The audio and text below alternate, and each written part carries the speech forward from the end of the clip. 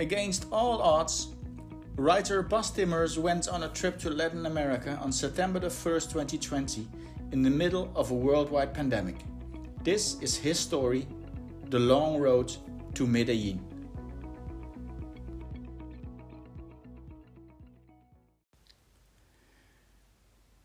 Chapter 10. Time. It's strange how our current Western society seems to think of time of doing nothing as lost time. In our world, we consider multitasking a virtue. We are trying to be digitally available 24/7 and check our work mails just before we go to bed. And it's probably the first thing after waking up as well, before kissing our loved ones or smoking a cigarette. But this always on of the smartphone age has begun to show its dark sides. Switching off, digitally and mentally, has become very difficult for a lot of people. We can't even imagine what we used to do with all these quiet, useless moments in the pre-iPhone age. Maybe reading a magazine in the waiting room at a dentist, yes. But what were we doing when our table partner in the restaurant went to the toilet? Nothing? Gosh, those commercial breaks on the television were probably spent talking to other people in the living room. And when waiting for the traffic light in our car, did we really sing along to the compact disc? It had slowly dawned on me in the previous 18 months there was a problem growing. That had a lot to do with reading The Age of Surveillance Capitalism, the brilliant book by Shoshana Zuboff. It dissects the exploitative business models of Google and Facebook and the addictive behavioral mechanisms built into almost all smartphone apps.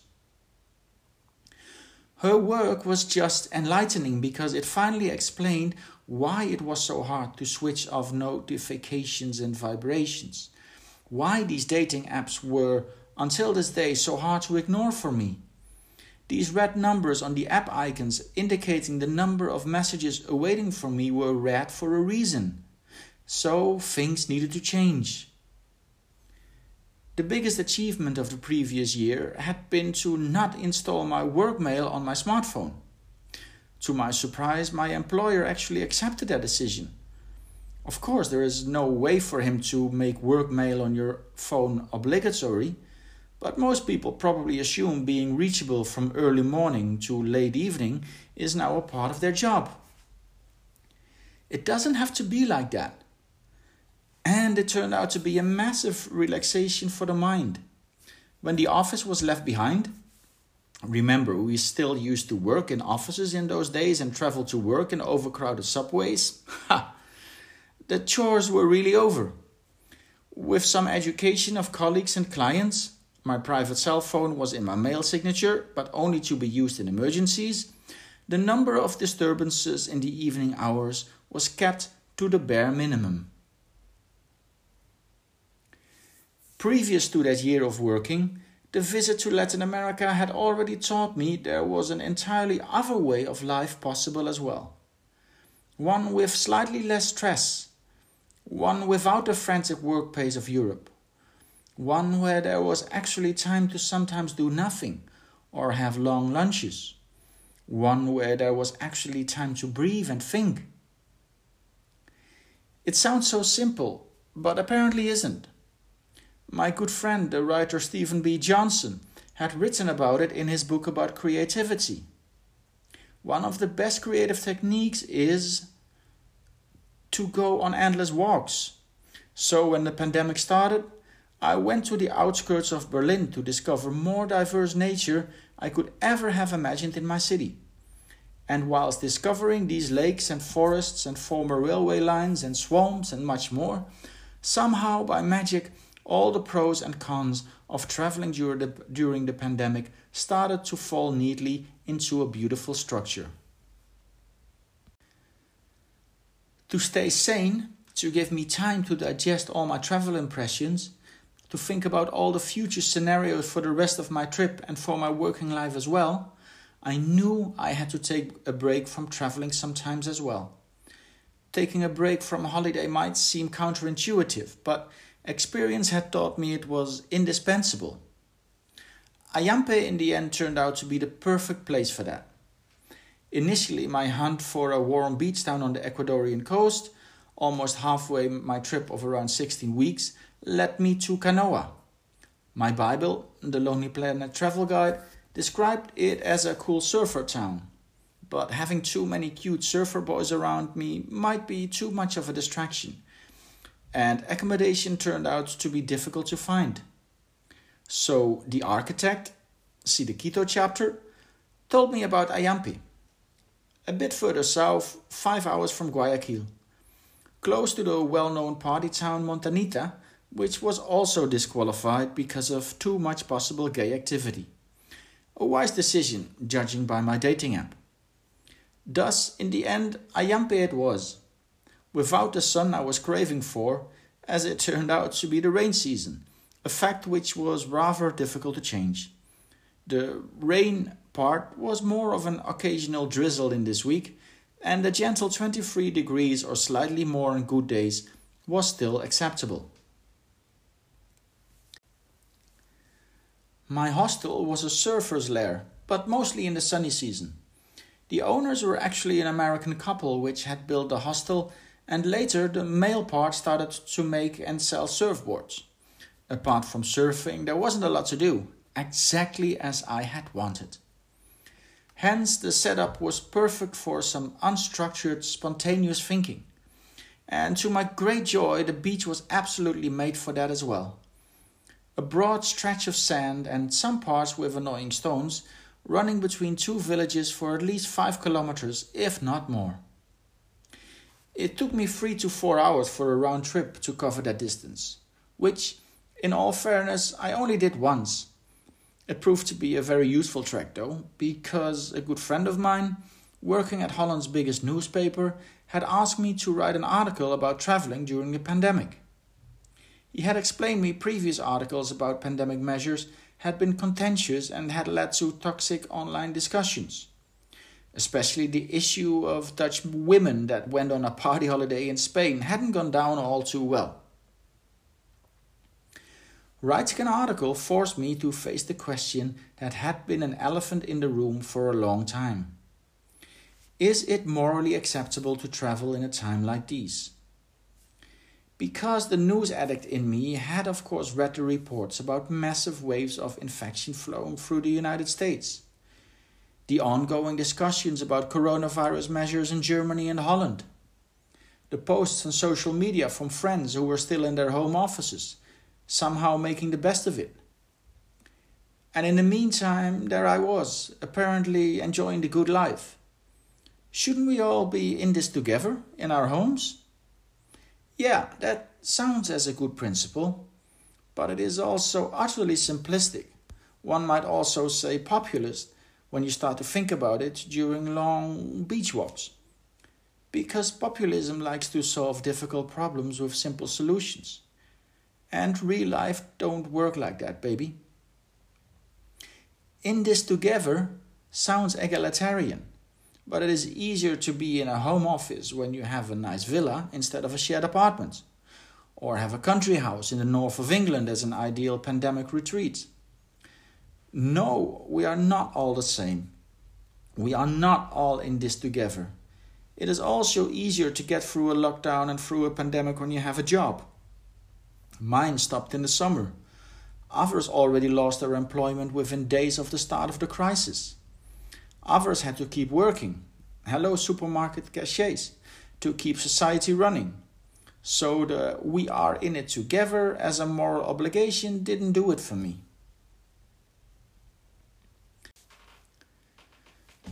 Apart from the moral aspects of the discussion, what about the legal ones? The governments of Holland and Germany were advising to do only strictly necessary travel, right? Yeah. Then maybe someone should tell me what strictly necessary entails. You either forbid something or not. But as with so many measures against the spread of the virus, this one was vague and inconsistent. In the summer, I had seen dozens of my friends step into a plane to Mallorca and other parts of Spain, the country that had seen one of the worst amounts of virus cases. I grant everyone their holiday and their sun, of course, But the loosening of the travel regulations had more to do with stimulating the economy than controlling the pandemic. Let's just be honest about that. Just as the exception that business people could keep on flying during the crisis, resulting in pictures of my former boss from exotic locations, including in the weekends. No hard feelings, mate, but we're not in this together apparently. On top of that came some severe cases of misbehavior of tourists in countries like Spain. Exceptions might not be the rule. They don't discharge me of the obligation to comply to the pandemic measures. If there would be an outcry about my trip though, let's not forget many people did pretty much the same in summer, or worse. The thing is, I didn't break any rules. Not in the country I lived in, Germany. Not in the country I traveled to initially, Mexico.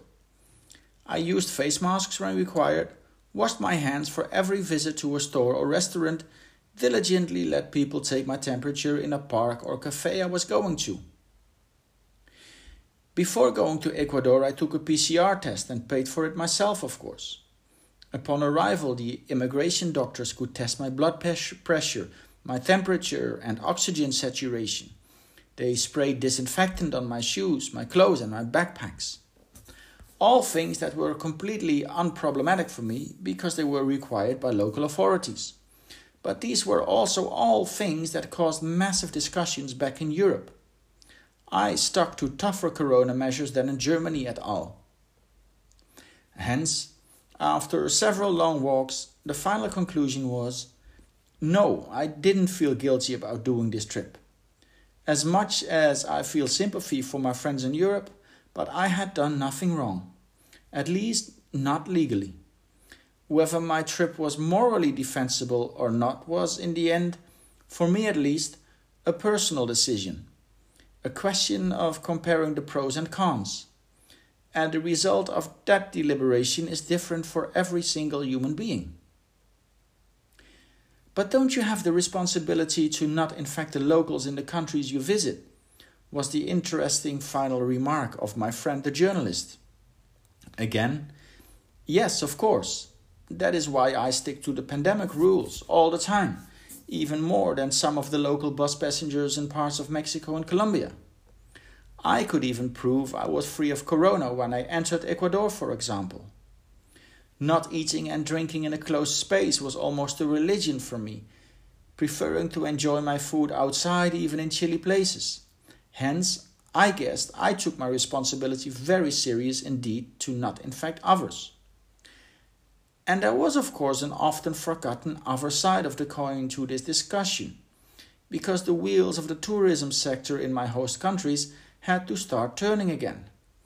There was real joy in a lot of hotel owners because of my arrival. A lightning rod that signaled a better future, of foreign visitors finally returning, a taste of a new normal, a taste of a new beginning. Then there were the less glorious parts of my trip that couldn't be seen in all those glorious Instagram pictures. The constantly changing travel plans. The discomfort of wearing a face mask 12 hours non-stop during a bus ride. The financial risk of ending up in a hospital with a bad case of COVID-19 without an appropriate health insurance because no insurer had been willing to provide me with one. The closed national parks that should have been a highlight of my trip. Those were all the other side of the medal. I didn't complain about that because it was my personal decision to accept these risks and disadvantages. Other people might have taken another decision.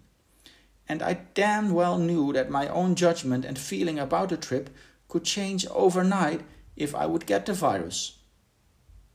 But as long as one didn't break any legal rules, all other discussions about someone's behavior were for me completely personal, because there was no right or wrong for what to do in this pandemic. Even after all those walks on the beach in Ayampe, me didn't feel guilty. Yes, I did enjoy myself whilst others were having a difficult time. I took many more risks than them as well, though, at my own expense. Therefore, the salty sea wind exposed the clean conscience. I could live with my own decisions. It was time to move on, to return to the reason I love to travel so much. Explore new frontiers. Thank you for listening to another chapter of The Long Road to Medellin, a book about traveling during the pandemic. If you want to read more travel stories by Bas Timmers about Latin America, visit intothearmsofamerica.com.